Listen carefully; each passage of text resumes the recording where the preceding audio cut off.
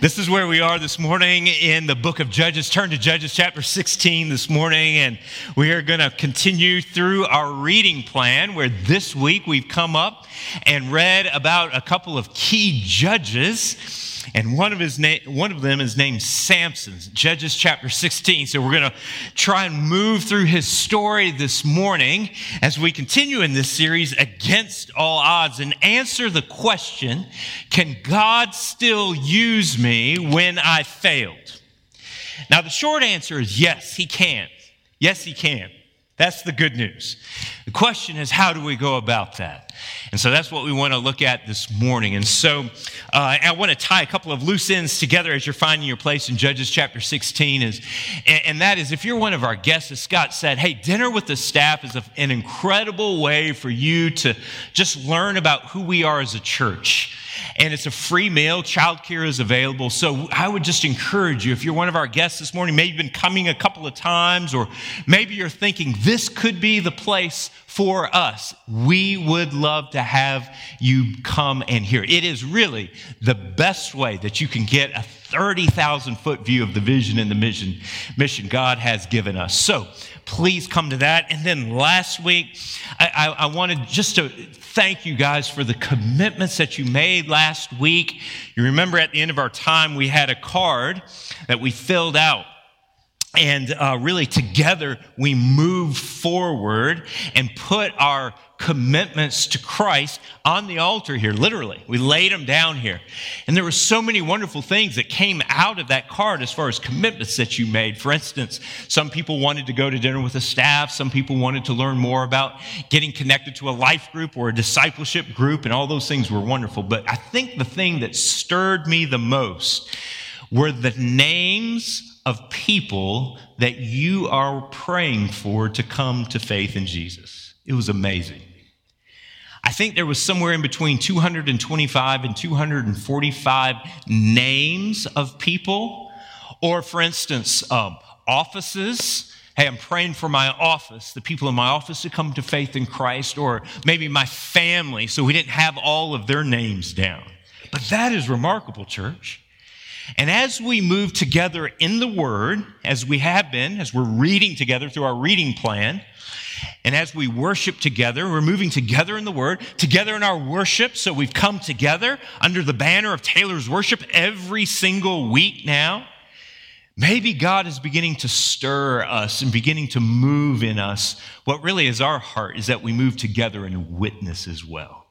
So an incredible week last week as we committed ourselves to Christ. And so Judges chapter 16. Tim Roller, come on up here. Tim is going to read our scripture for us today. This is Tim Roller. He is a great, great guy. He's married to Allison.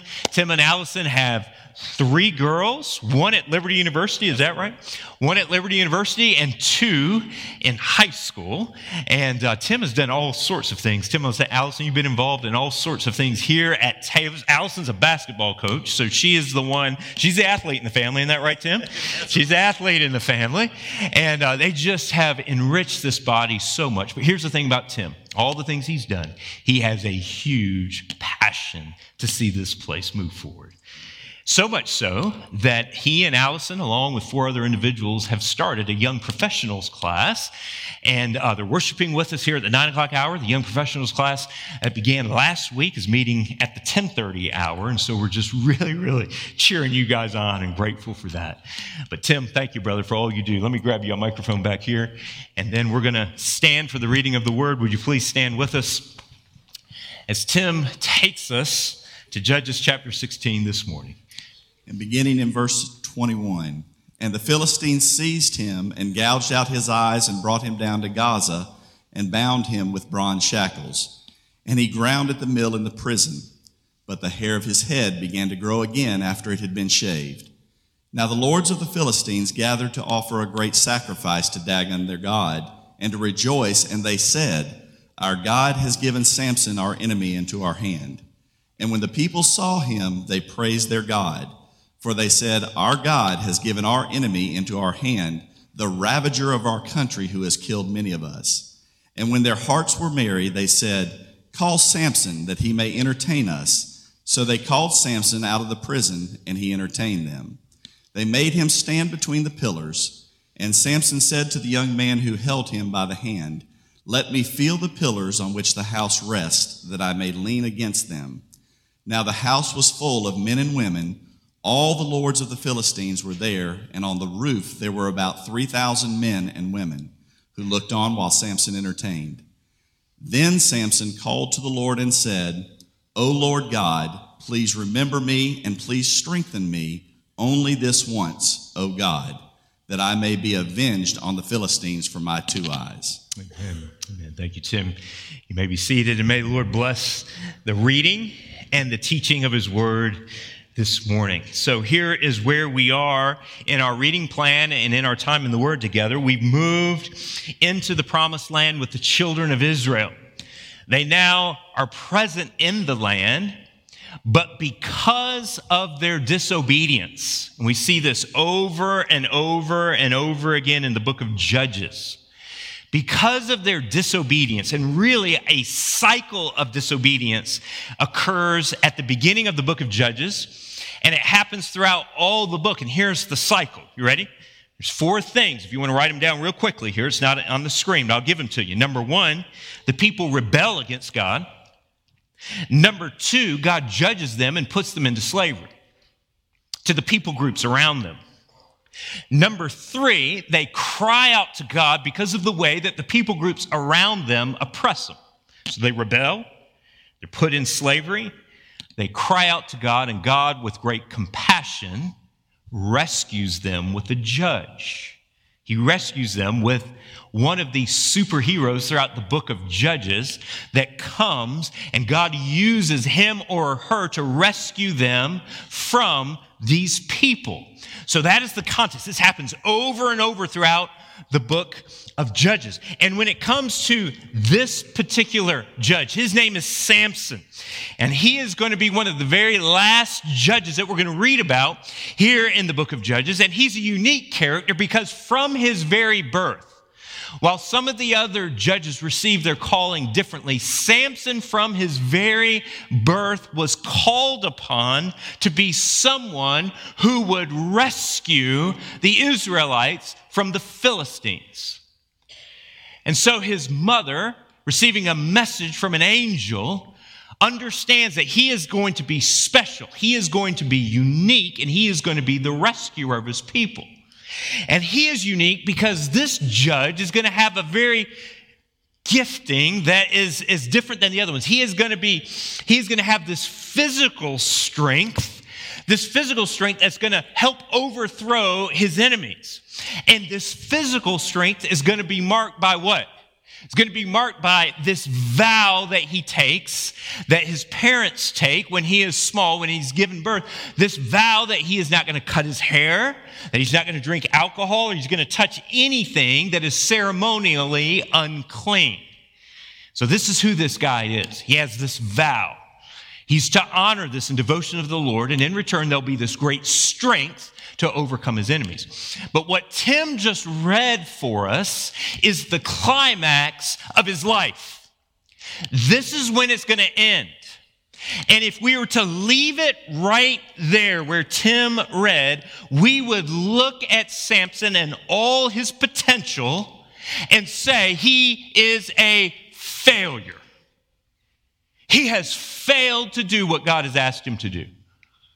And if we were to leave him there, we would say that failure in his life is final.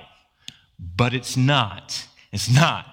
We're going to see that God uses this time that Tim just read about, this time of humiliation, this time of failure. God is going to use it. And God is going to use it to accomplish what he ultimately wants to accomplish there among the people of Israel as they defeat the Philistines. But here's the thing. God wants to use failure in our lives as well. Every single one of us have failed. They say now that in job interviews, that one of the primary questions that an interviewer will ask, a boss will ask a potential employee, is this question: tell me about a time when you have failed in your life. Or tell me about your greatest failure. Now, why does a boss or an interviewer want to know that? He wants to know how open, how transparent this employee will be. Is he committed? Is he committed to this company or to this organization? Is he all in with his life? Is he going to be truthful enough to talk about a time when he doesn't look as good? And is he going to learn from that? Is he going to understand that this is a time in which, while he failed, he can learn, he can move forward, he can become better, he can become more effective?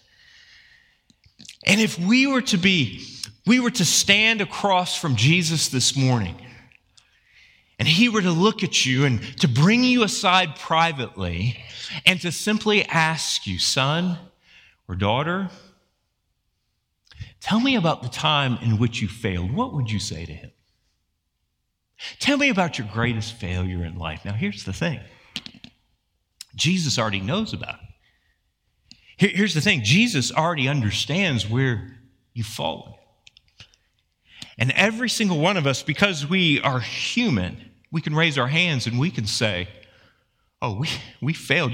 You're probably thinking right now about maybe an experience or a circumstance or a cycle of sin that has occurred in your life, just as I've laid out for you among the children of Israel, this cycle of rebellion and then judgment and then crying out for God and deliverance. But then it starts again, and this cycle for the children of Israel kept spiraling downward, and it got worse and worse and worse till the end of Judges. God says, you need a king.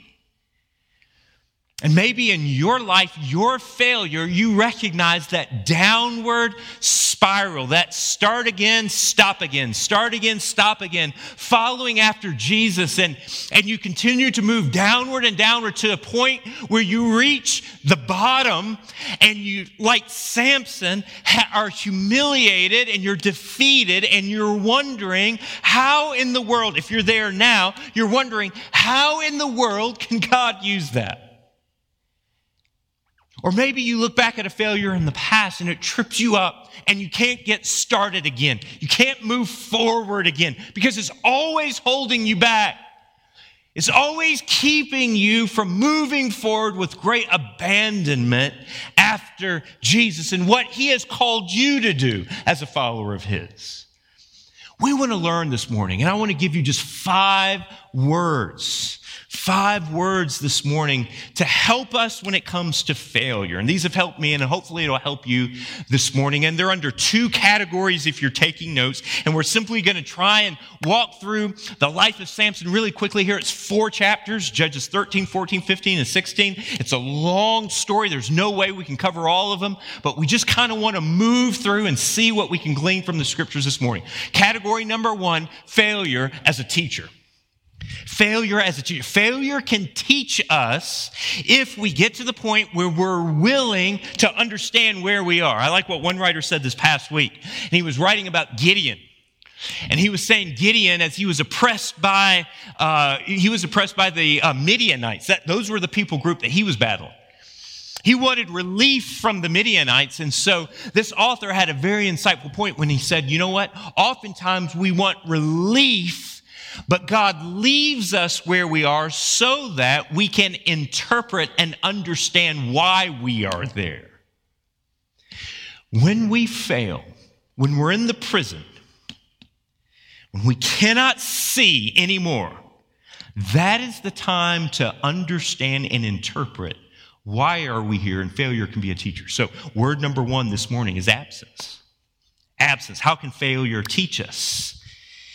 There was an absence in Samson's life of following after God's ways and God's word. He repeatedly would take steps in which he would be absent from, God would be absent from his life. And here's what happened. The more times that he stepped away from God, here's what God has said. Here is his word. The more that he stepped away from God, he got used to living and functioning apart from God. So as often as he would step away, he suddenly became used to functioning and living apart from God. He has this Nazirite vow. And this vow is meant to guard him and protect him. And this vow is meant to cause him to thrive in the mission God has given him. but he disobeys the vow. He touches unclean things. He touches dead things. We know that his weakness, his primary weakness was women. Falling in love with women and following after women with all of his heart, women that he shouldn't have been falling in love with. In chapter 14, we see he demands, I want a wife of the Philistines. He demands it.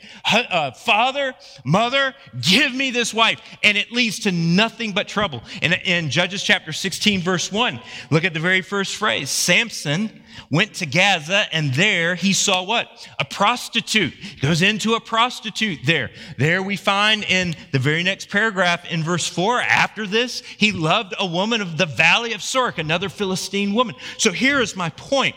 Samson is a person who doesn't have control of his life. He's undisciplined spiritually. He's not connected to the holiness God has designed for him. And so he keeps taking these steps away from God. I want a Philistine wife. I'm going to touch a dead animal after I kill it. His anger is out of control. It leads to conflict. It leads to the cycle of destruction. But he takes all of these steps, and ultimately he operates and functions apart from the holiness of God. I listened to a sermon this past week. It was a remarkable sermon about God's holiness and about obedience. And here's what I came away with, and it was remarkable. Here's what I began to understand, that when God gives us holiness, when he gives us his word, when he gives us his ways, when he says, this is my design for you spiritually and emotionally and physically and sexually and relationally and how you work in these areas where we all fail. When God gives us those things, he is not strapping us down and restricting us. That's how we view it. Instead, he is giving us the uniform. He is giving us the clothes, the garment. Put on, Paul says in the New Testament, holiness and these things. He is giving us the uniform by which we can accomplish his mission. We can display his image. We can display his glory. We can tell the world this is how God operates. And just as Clark Kent, he takes off those glasses, he goes into the phone booth, he comes out with that awkward looking uniform. It doesn't look very, very fun to me. That's the uniform by which he's to thrive in his mission to save the world. Just like Iron Man, Tony Stark, when he puts on that clunky suit, it's not meant to restrict him. It's meant to what? To enable him to. Peter Parker, a young man, puts on that Spider-Man suit. That thing's got to be the most uncomfortable thing I've ever seen in my entire life. Wrapped around his head. Why though? Why is this not meant to hold him back? It's to enable him to do his mission. And so when it comes to holiness, the more and more that we step away, the more and more that we're absent from the presence of God daily, the more and more we are going to learn to just function and operate without him. Second word, then we become arrogant. You might not call it that, but there's this sense of arrogance, this sense that I can do anything that I want to do and get away with it. And this was the heart of Samson. He goes into Delilah, this last woman. He goes into her, and 3 times she tries to persuade him to tell what is the secret behind your strength. He has been a menace.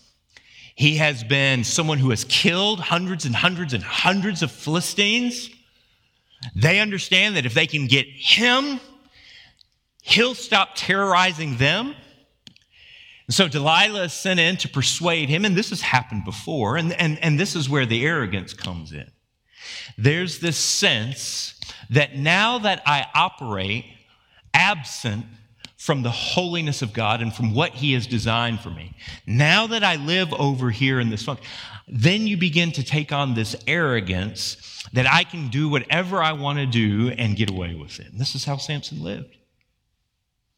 He functioned as if there was no one that could stop him. He functioned as if there was no way he was going to be called on the carpet for what he's doing. He functioned as if that life just existed for himself to display this strength that God had given him. It's only by God's grace that God allowed him to continue in this strength. And he continued to operate in not only absent from God's ways, but in arrogance against God's ways, which leads to the third thing. And that is ultimately then he would abandon his heart. He would abandon his heart. He would leave the heart for God and for mission that he had been given. And instead he would give it over to somebody else. Skip down to verse 19. And listen to what Delilah has to say to him. She said to him, "How can you say I love you?" In other words, she's trying to seduce Samson here. And how can you say I love you when your heart is not with me? You have mocked me these 3 times, and you have not told me where your great strength lies. And when she pressed him hard with her words day after day and urged him, his soul was vexed to death. Can't you see the battle going on inside his heart? And he told her what? All his heart, and said to her, "A razor has never come upon my head, for I have been a Nazirite to God from my mother's womb. And if my head is shaved, then my strength will leave me, and I shall become weak and be like any other man." And when Delilah saw that he had told her all his heart, she sent and called the lords of the Philistines, saying, "Come up again, for he has told me all his heart." Then the lords of the Philistines came up to her and brought the money in their hands. Here's what happens to Samson. Absence from God leads to arrogance against God, which leads to abandonment of God. How many times do we read it in the text? Gave her all that was inside of his heart. He divulged everything. It was almost as if he was saying, "I now give up. I now give in. I now give it to you." And here's the sad part of what has happened in the life of Samson. Let's keep reading. The lords of the Philistines came up, brought the money to her, and she made him sleep on her knees. And she called a man and had him shave off the 7 locks of his head. And she began to torment him, and his strength left him. I mean, this is a strong, capable. This is a man who has killed out. This is a man who has torn apart a lion with his bare hands, as it says in one of the previous chapters. And this woman is just tormenting him. She said, "The Philistines are upon you, Samson." And he awoke from his sleep and said, "I will go out as other times, and I will shake myself free." Now, this is telling, he's operated apart from God so long that he says, "You know what? No big deal. I'm just going to go out and I'm going to do it again. I'm going to go out and succeed. I'm going to go out and pull this thing off. I do it every single time. It's going to happen again."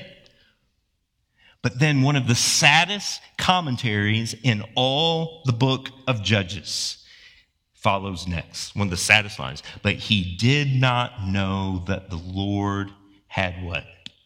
Had left him." Failure. Failure is when the Lord leaves us. And this is what has happened to Samson.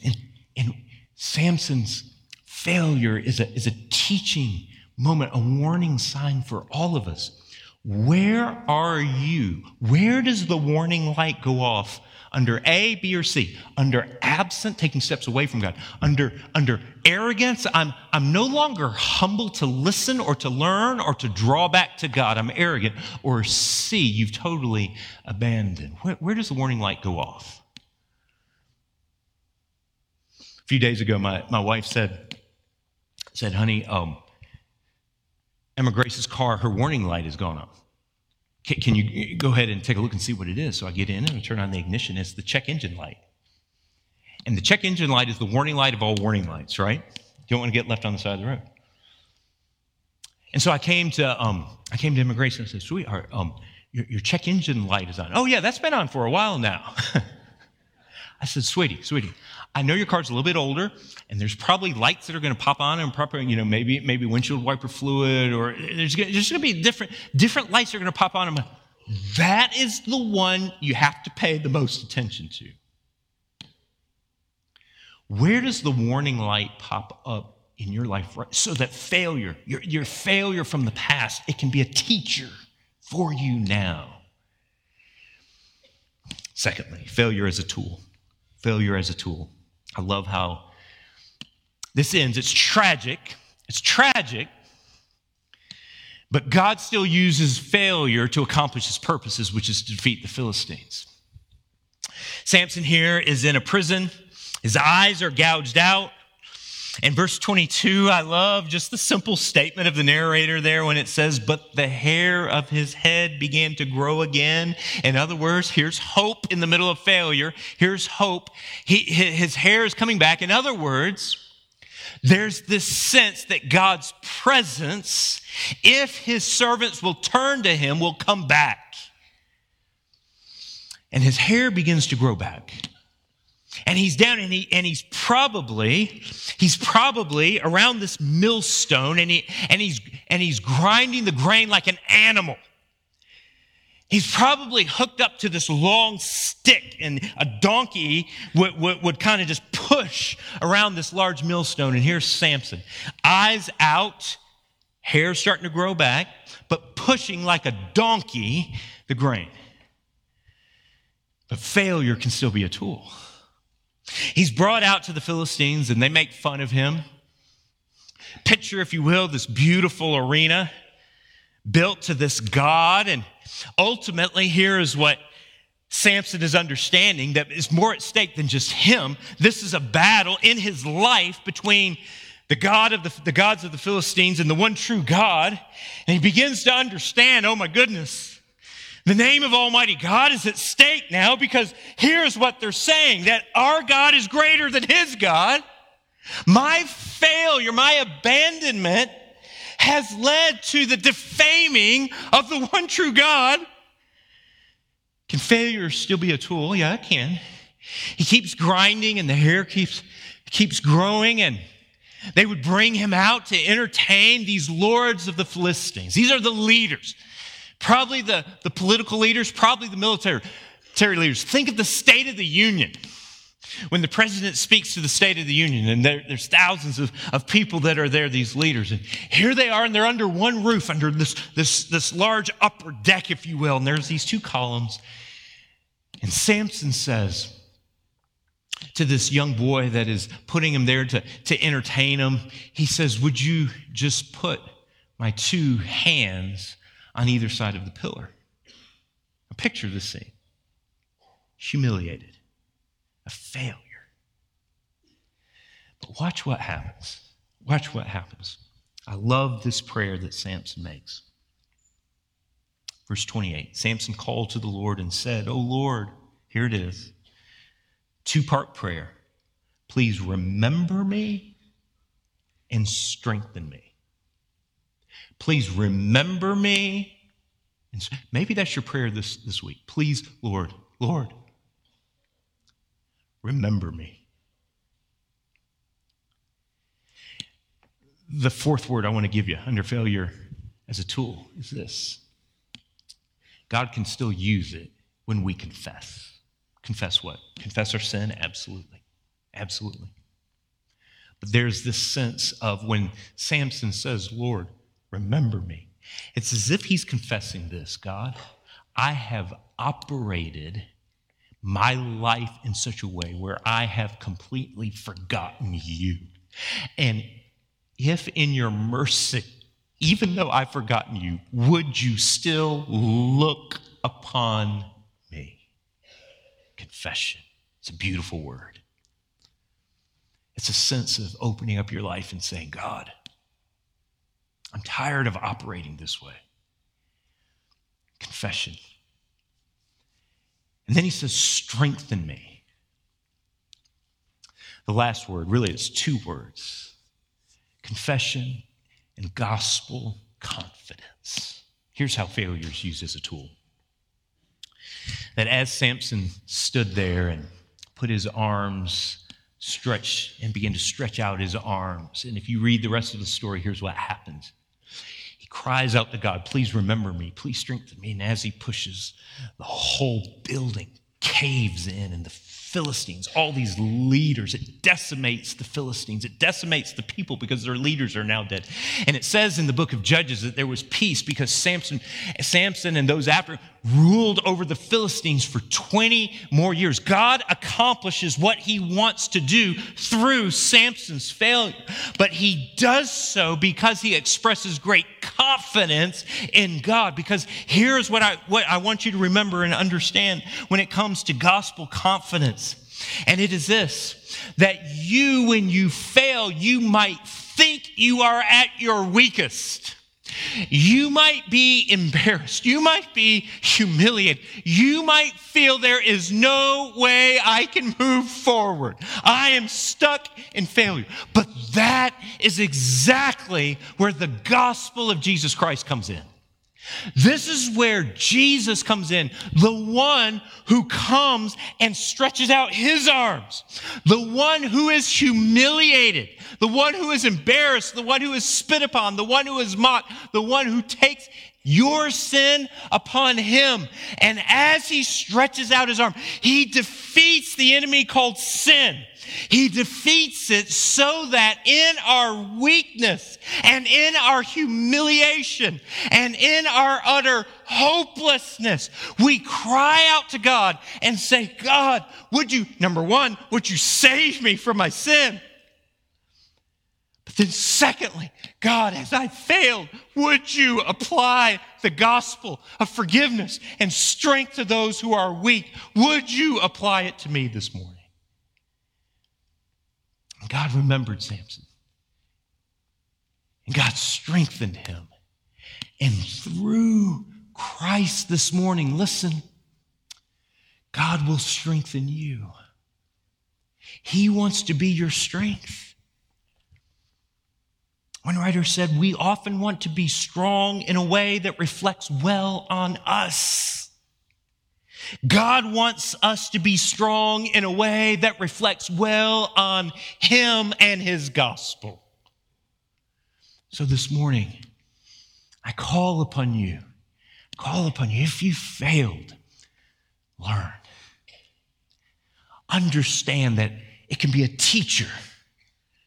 It can teach you, but it can be a tool. It can be a tool resting in the hands of Christ to make come alive that which was dead, to redeem that which you think is hopelessly lost, to move you forward on a path in which you say, there's no way I can move forward.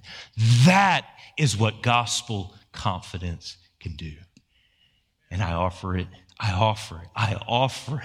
I claim it for myself this week and for every person who has walked the road of failure. Will you pray with me now? Lord, we recognize that in this fallen superhero, that you have pointed the way to Jesus. The announcement of an angel, of someone who would rescue his people, one who was to live sinlessly and to defeat the enemy. And while you still use failure in the life of Samson to accomplish what you wanted, there is a better Samson, a greater Samson. His name is Jesus. And so we turn to him now, and the fountain of blessing that pours through his life and through his gospel. And we claim it for our failure. We claim it for our lives. We claim it for the sake of your glory in us, fallen sinners, needy, but yet trusting in Almighty God. So, Father, thank you for our time in the Word. Would you now help us to respond as the Holy Spirit would have us respond? In Christ's name we pray. Amen and amen. Will you stand with me now, and we'll we'll sing this wonderful song, this wonderful hymn, Come Thou Fount of Every Blessing. And I'm going to stand right down here as our team leads us. And if there's anything that you want to come forward this morning to pray about, I'll be glad to pray with you, something personal. We have people that can come and wrap their arms around you and back here and just pray with you through that. Or maybe you want to join the church, or maybe you want to express some sort of commitment that you weren't able to express last week. I'm here. But for the rest of us, let's sing together this wonderful song of worship. Come thou fount of every blessing.